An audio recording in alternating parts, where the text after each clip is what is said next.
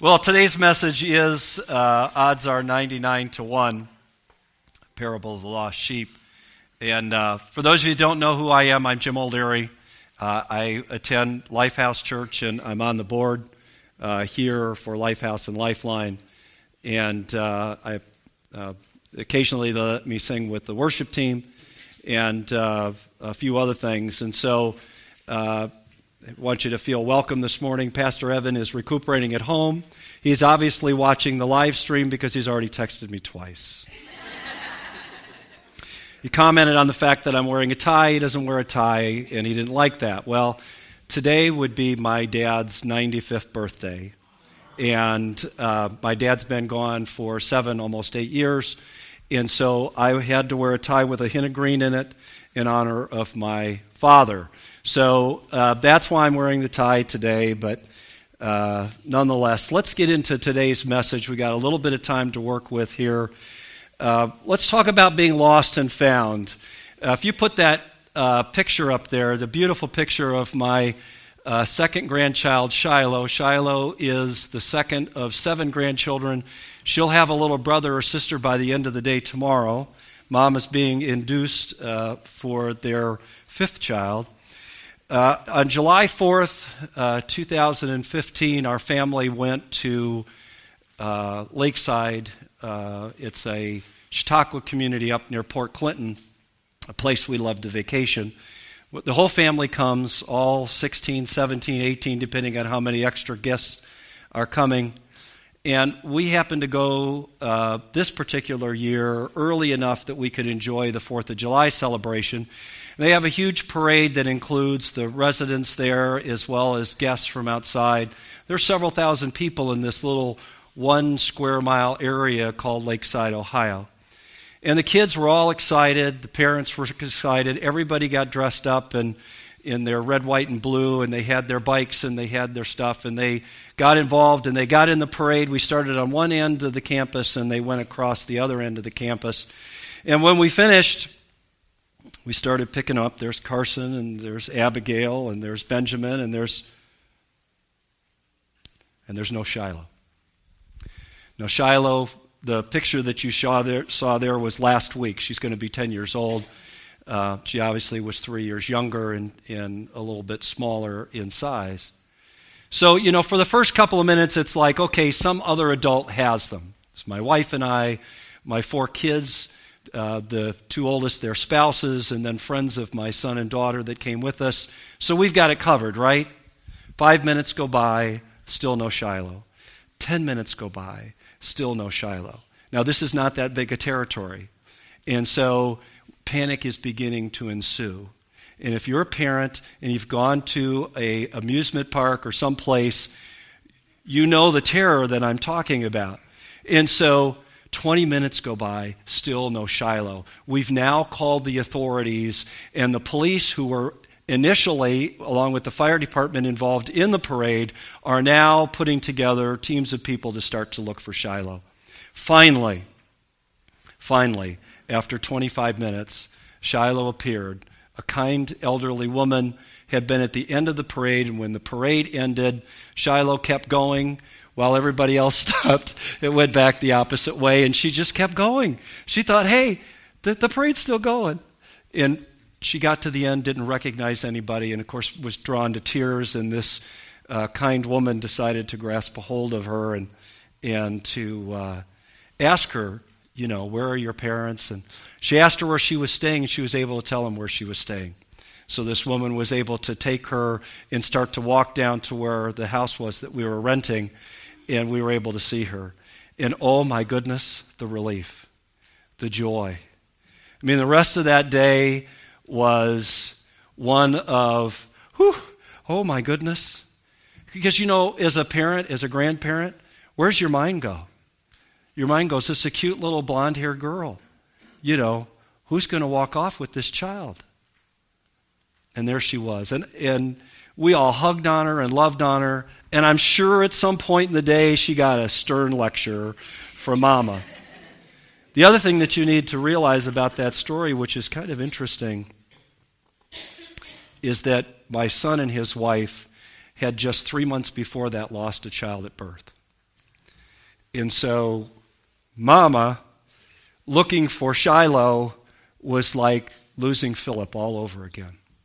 And so the panic that I had was minuscule compared to what Kirsten had. So there's great joy in the O'Leary household because we found Shiloh. So today we're going to talk about 3 parables, and we're going to look at Luke, the 15th chapter. And if you have your sermon notes, they're here before you, cream-colored with all kinds of wonderful writing on them.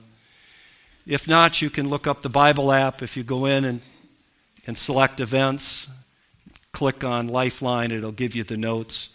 But some of the things that we're going to talk about and some of the scripture verses that we're going to use will fall outside of what we were able to put in the notes. So if you have your Bible with you, or if you want to Google, look at that. We should look at all of Luke chapter 15 because there's a lot to get into here. So let's start with a parable. A parable is a short, simple story designed to communicate a spiritual truth, religious principle, or moral lesson. A figure of speech in which truth is illustrated by a comparison or an example drawn from everyday experiences. Jesus used parables all the time, and they were done in order to make complex issues simple, in order to make religious leaders think, which was the purpose of this particular one. Luke 15, as I said, has 3 parables within it: the lost sheep, the lost coin, and the prodigal son. The parables in this particular circumstance are designed to answer what the Pharisees' concerns are. If you go back and take a look at Zacchaeus and the fact that Jesus decided to go to his house with a tax collector, we start in verse 1 with, "Now the tax collectors and sinners were all gathering around to hear Jesus. But the Pharisees and the teachers of the law muttered, 'This man welcomes sinners and eats with them.'" So this is what Jesus is hearing. So the parable of the lost sheep is Jesus' defense to the Pharisees' claims. No argument tells more powerfully upon men than one which they can take from everyday life. And that's what Jesus does here. These Pharisees would know shepherds. They would know the purpose of having the shepherds in dealing with the sheep.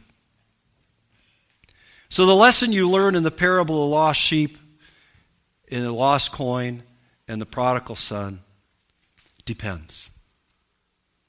Not that kind of depends. It depends on the perspective that you look at the parable. If you're looking from the perspective of the shepherd, which we'll do with the first 2 points, you get one perspective. If you look at it from the perspective of the 99, or what I call the herd, you might get a different perspective. And then finally, the one that's lost and is found. They have a whole different perspective that we'll take some time to look at. So let's start with that first point. Odds are the shepherd was not satisfied with just saving the 99. And if you continue in Luke, the 15th chapter here, you'll see in verse 3 and 4, then Jesus told them this parable. Suppose one of you has 100 sheep and loses one of them. Doesn't he leave the 99 in the open country and go after the lost sheep until he finds it? Now, sheep are not considered to be the brightest of creatures. I don't know if you've been exposed to them, but they're kind of interesting and smelly kind of animals. That doesn't enter into the issue here today, but the fact is they're particularly vulnerable. They're vulnerable because they don't have an outward line of defense. They don't have any horns. They can bite you, but that's about it. They're not fast. They're not going to outrun you. Even me at 61, they're not going to outrun me. Well, maybe some of them would. But they're not built to fight, and they have no speed, and they have no sense of direction. So when they wander off, like Shiloh did at the end of that parade, they're going to keep going. And they're going to keep going, and they're going to keep going. And what's going to happen? If the shepherd doesn't go after him or her, what's going to happen? well, they're at the perils of what is out there. And so we know that that is translated into us as lost individuals. So this is what makes that parable so powerful for the Pharisees, because they do understand what this story is all about as far as leaving the 99 to go after the one. So the parable is not written for lost of humanity as a whole, but it's used, if you please, in the first sense, it's written in Christ's own sheep. Notice it says, suppose you have 100 sheep. This is not a hired shepherd. This is the owner that's the shepherd. So they take this personally. The idea of having the lost sheep is a personal thing to them. Meanwhile, the sheep itself is oblivious to the shepherd's concerns. It doesn't realize that it's lost and potentially in peril. Yet, while the sheep is lost, the shepherd begins the search for the sheep. Does it sound familiar? Not just because of the story that I shared today. But Scripture tells us that while we were yet sinners, He died for our sins, setting a way to eternal life when we did not even know that we were lost. I don't know about you, but when I was saved at age 21, I didn't know I was lost. I was doing just fine, thank you. Had a job, had a little money, had a place to stay. I had friends. I got to enjoy life. And then one day, a good friend of mine shared the gospel message with me. And when he did, for the first time in my life, I realized I was lost. And that I had to take some steps, which we'll talk about in a little bit. One of the reasons I really enjoy this song that the worship team did, this Reckless Love, is that it depicts Jesus' never-ending striving to find us as lost sheep. That bridge, there's no shadow He won't light up. No mountain He won't climb up. There's no wall You won't kick down or lie He won't tear down to come after you. Now I have to tell you, I think that the song is wrongly titled. It's called Reckless Love. I think it should be Relentless Love. But try it, it's hard to sing. Reckless love is easier to sing. So if Jesus is not satisfied, then why are we? Are we satisfied that our family members, our friends, our neighbors are going to hell? We leave the 99 and go after the one, the two, that family member, that coworker. You got a great opportunity tonight to come with the trunk or treat. It's an opportunity. There's going to be people here that don't know Jesus. That's why we do outreach, right? We do that so that we can offer the opportunity. So we love on them, give them a little candy, get them sugared up, and then we give them the gospel message. That's a great combination, I think. A little cider. It's cold. It's wet. I know that. But it's a great opportunity for the church to be the church, to be that shepherd, to be the one that goes off and looks for the one. But in another sense, what about that person that you've been sitting next to that isn't there anymore? It's been 2 weeks, 3 weeks, and you don't see him. You ever thought about making that phone call? You know, the enemy of our soul is always looking for ways to pick people off. And the easiest way to do that is for when you allow yourself to be isolated. When you stop going to church, when you stop being involved in fellowship, when you go off on your own and you think, I can do this. I can watch Joel Osteen on Sunday morning on TV. Please don't do that.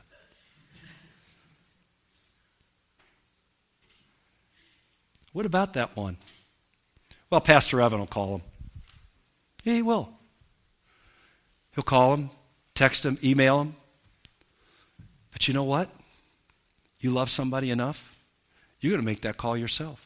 Hey, haven't seen you in a couple weeks. Everything okay? Love to see you on Sunday. I've got a young man that attends Lifehouse that I worked with at Lake Hospital for years and years and years. He stops in my office every now and again to say hi to me, but he hasn't been at church for 6 months. I know why. He's working on a project he thinks that he can only get done by taking the extra time on Sunday. I keep trying to tell him, that's not God's timing. If you took the time to come to church, God would work out your timing for you. You'd be further along. He came in on Friday. I said, I'm preaching this week. Why don't you come? So in about 45 minutes, I'm going to find out if he's there. So, our shepherd wasn't satisfied, and neither should we. The second thing is, odds are that the shepherd rejoices over finding that one sheep. That one sheep. If you continue in Luke, the 15th chapter, in verses 5 and 6, it says, and when he finds it, he joyfully puts it on his shoulder and goes home. Then he calls his friends and neighbors together and says, rejoice with me, I have found my lost sheep.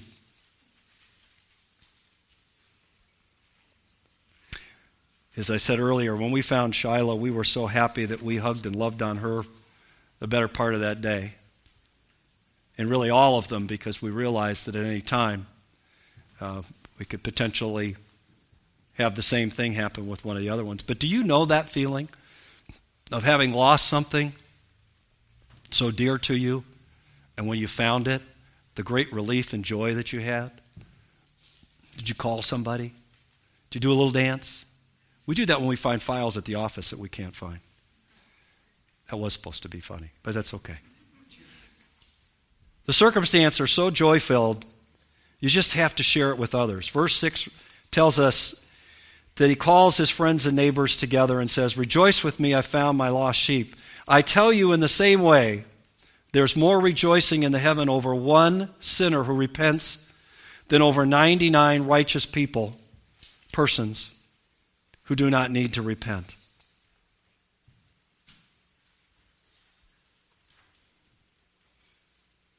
If you ever go to our baptisms, one of the things that we do is when the person is baptized, when they get dunked, they come out of that water as a new creation. We cheer with great joy with them as a new creation. That's what's going on here. That joy. Now, don't make any mistake here. Do not suppose that the Lord loves one soul that has wandered from the 99 and preserved it by his grace from going astray, but does not care for the other 99. He thinks the 99 times that of the 99. He loves each one equally. It's precious to him, just like a parent loves each of their children. But when one is sick, one is lost, we'll leave those and we'll go. Jesus follows up this parable with one of the lost coin. And here the woman originally had 10 coins and lost one. Well, so what? The coins were her dowry. That's how she's going to get married. She needed 10. She didn't have 10. So she couldn't get married. So she looked and she looked and she looked. She swept the floor. And she found it. When she does, in verse 9, it says, she calls her friends and neighbors together and says, rejoice with me, I have found the lost coin. In the same way, I tell you, the rejoicing in the presence of the angels of God over one sinner who repents. Does this sound familiar? First parable ends the same way. Great joy, calling the neighbors, and rejoicing in heaven. And part of that calling your friends and neighbors is to also, not just to share the good news about the finding, but the good news. This is your opportunity. This is your open door. So odds are that the shepherd rejoices over finding the one, just as we should. Third, odds are the shepherd had to listen to complaining and grumbling from the herd. The third parable in this trilogy, told by Jesus, is in response to the Pharisees, is called the prodigal son. You're familiar with the story. A rich man has 2 sons.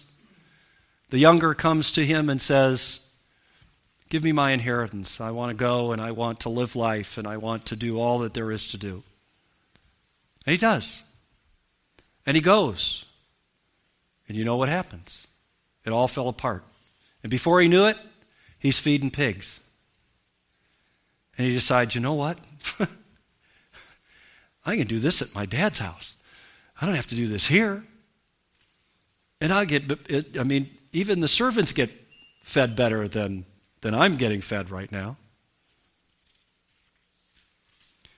So he decides to repent of his sin and he returns home seeking forgiveness from his father. And the father's response is to throw a big party, to call the neighbors, to call his friends. Again, here we go. To rejoice over the one that was lost is now found. So everything's perfect. We're in Shangri-La, right? Everything's perfect. But there's the one. The faithful older brother was not happy that the brother who received his inheritance left him holding the bag, and he's back. He's being showered with great joy. Follow with me if you have Luke 15 open, verses 25 through 29. Meanwhile, the older son was in the field. When he came near the house, he heard music and dancing. So he called one of the servants and asked, "What's going on?" "Well, your brother, he's come home.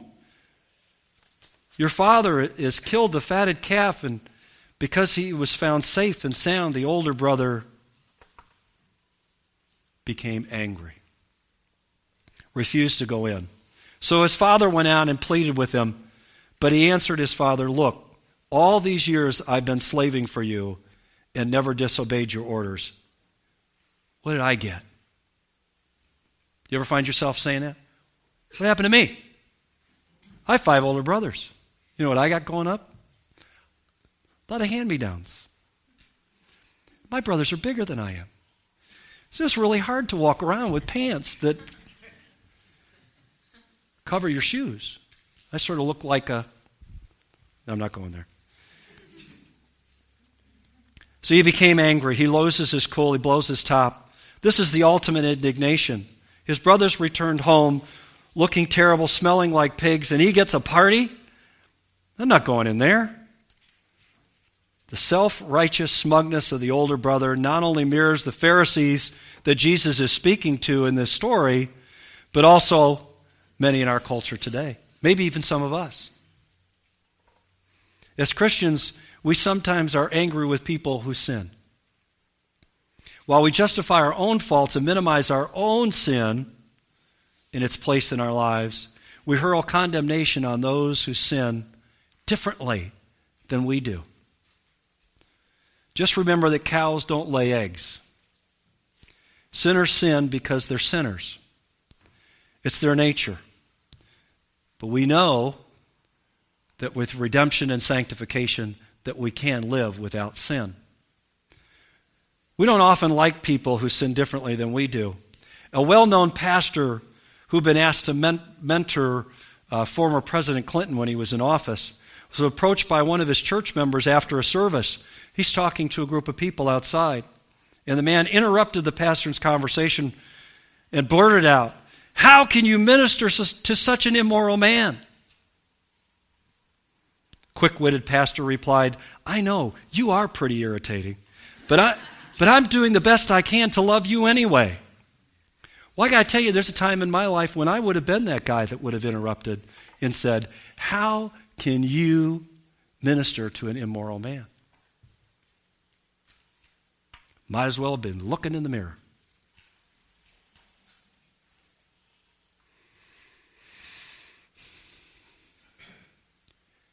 God puts people into places to speak truth into people's lives that we don't understand, and that's what Jesus was doing here with the tax collectors and the sinners. He's speaking truth into their lives. Pharisees didn't like that. We're the same way. We need to stop our grumbling. How do they know that we're Christians? By our boycotting, our judgmental bantering, our self-righteous slandering of people who sin differently than we do? No. We don't have to condone the sin, but we can reach out to the sinner. That's what the gospel message is all about. So we need to stop our grumbling and complaining and look for ways that we can advance the kingdom. You know, one of the things I've been encouraged by is that President Trump not only invites Christian pastors to the White House, but he allows them to pray over him. Now, we don't have any indication that he's made a profession of faith, but I'm still praying for him, and I hope you are as well. Because we want to have godly men and women into positions of authority, which is why I hope you're all planning to vote here coming up in a couple weeks. 10 days, 9 days, 8 days? 9. Whatever. Week from Tuesday. But it brings up one of my favorite scripture verses out of Romans chapter 12, verse 18. If it is possible, as far as depends on you, live peaceably with all men. There's a time in my life where I went to a church where that wasn't the perspective. And so that's what my desire is. Again, not to wink at the sin. You don't want to do that. So odds are there's grumbling that the shepherd hears, and it's from us. But we can overcome that. And then fourth, our shepherd found an exhausted and relieved lost sheep. In July of this year, 12 members of the Thai soccer team was trapped deep in a cave that was overcome by flooding due to rain. It took 18 days in the life of a volunteer swimmer, but they got those teens and their coach out.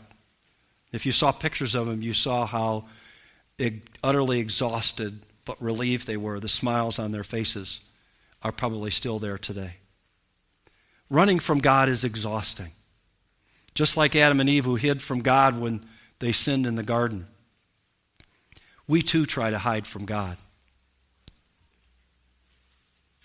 Do you know how ridiculous that sounds? Just as it was for Adam and Eve. But Psalm 139 reminds us, where can I go from your spirit? Where can I flee from your presence? If I go up to the heavens, you're there. If I make my bed in the depths, you're there. If I rise on the wings of the dawn, if I settle on the far side of the sea, even there your hand will guide me. It goes on from there. What about Saul? Saul of Tarsus? You know him probably now as Paul. He's on his way to Damascus.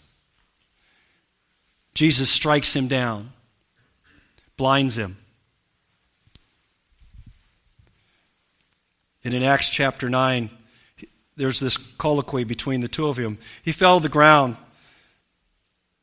meaning Saul. Saul, Saul, why do you persecute me? Who are you, Lord? I am Jesus, whom you are persecuting. Now get up and go into the city, and you will be told what you must do. And he went to see a man named Ananias, who was also given a vision that Saul was coming. But he was a little nervous about that meeting. You got to really trust God to go and meet with somebody that you know has been killing fellow Christians. He prayed over him and the scales fell. And from that moment forward, Paul was not an advocate for the Pharisees, but he was an advocate for righteousness for Jesus. Wrote most of the New Testament. If you came to the Bible study this week, you'd know some of that from Pastor McVicker. We've all been lost sheep like the prodigal. We all ask the question, how did I get here? And just like the prodigal son in Luke 15, verse 17, when he came to his senses, he said, how many of my father's hired servants have food to spare, and yet I am starving to death? I will go back to my father. Repent. Aren't you tired yet? Aren't you ready to come to the Father? And then finally, odds are that the shepherd is still looking for the lost. I read this email this week. It wasn't sent to me, but it makes the point. One friend says to another, I don't think God wants me anymore. I've gone too far. How do I get back? I'm so lost and dirty and defiled and bad. I can't seem to do anything right. What should you say if a friend approaches you that way? They think they've sinned so grievously that there's no coming back. Could you give them hope for the promises of God? Or would you just say, I hope things get better? To someone who believes God doesn't love or want them anymore, someone who believes they're dirty and defiled, they have to be told God never gives up on them. And that's what the story of the lost sheep, the lost coin, and the prodigal son is all about. He's not going to give up. Let me close with this scripture verse. Ephesians chapter 2. At one time you were dead because of your sins. You followed the sinful ways of the world and obeyed the leader of the power of darkness. He is the devil who is now working in the people who do not obey God. At one time, all of us lived to please our own selves, our old selves. We gave in to what our bodies and minds wanted. We were sinful from birth, like all other people, and would suffer from the anger of God. But it is by grace ye are saved, not by anything that you can do. So if you're running, if you're exhausted, stop running. Unless you're going to run to the Savior, run to the cross.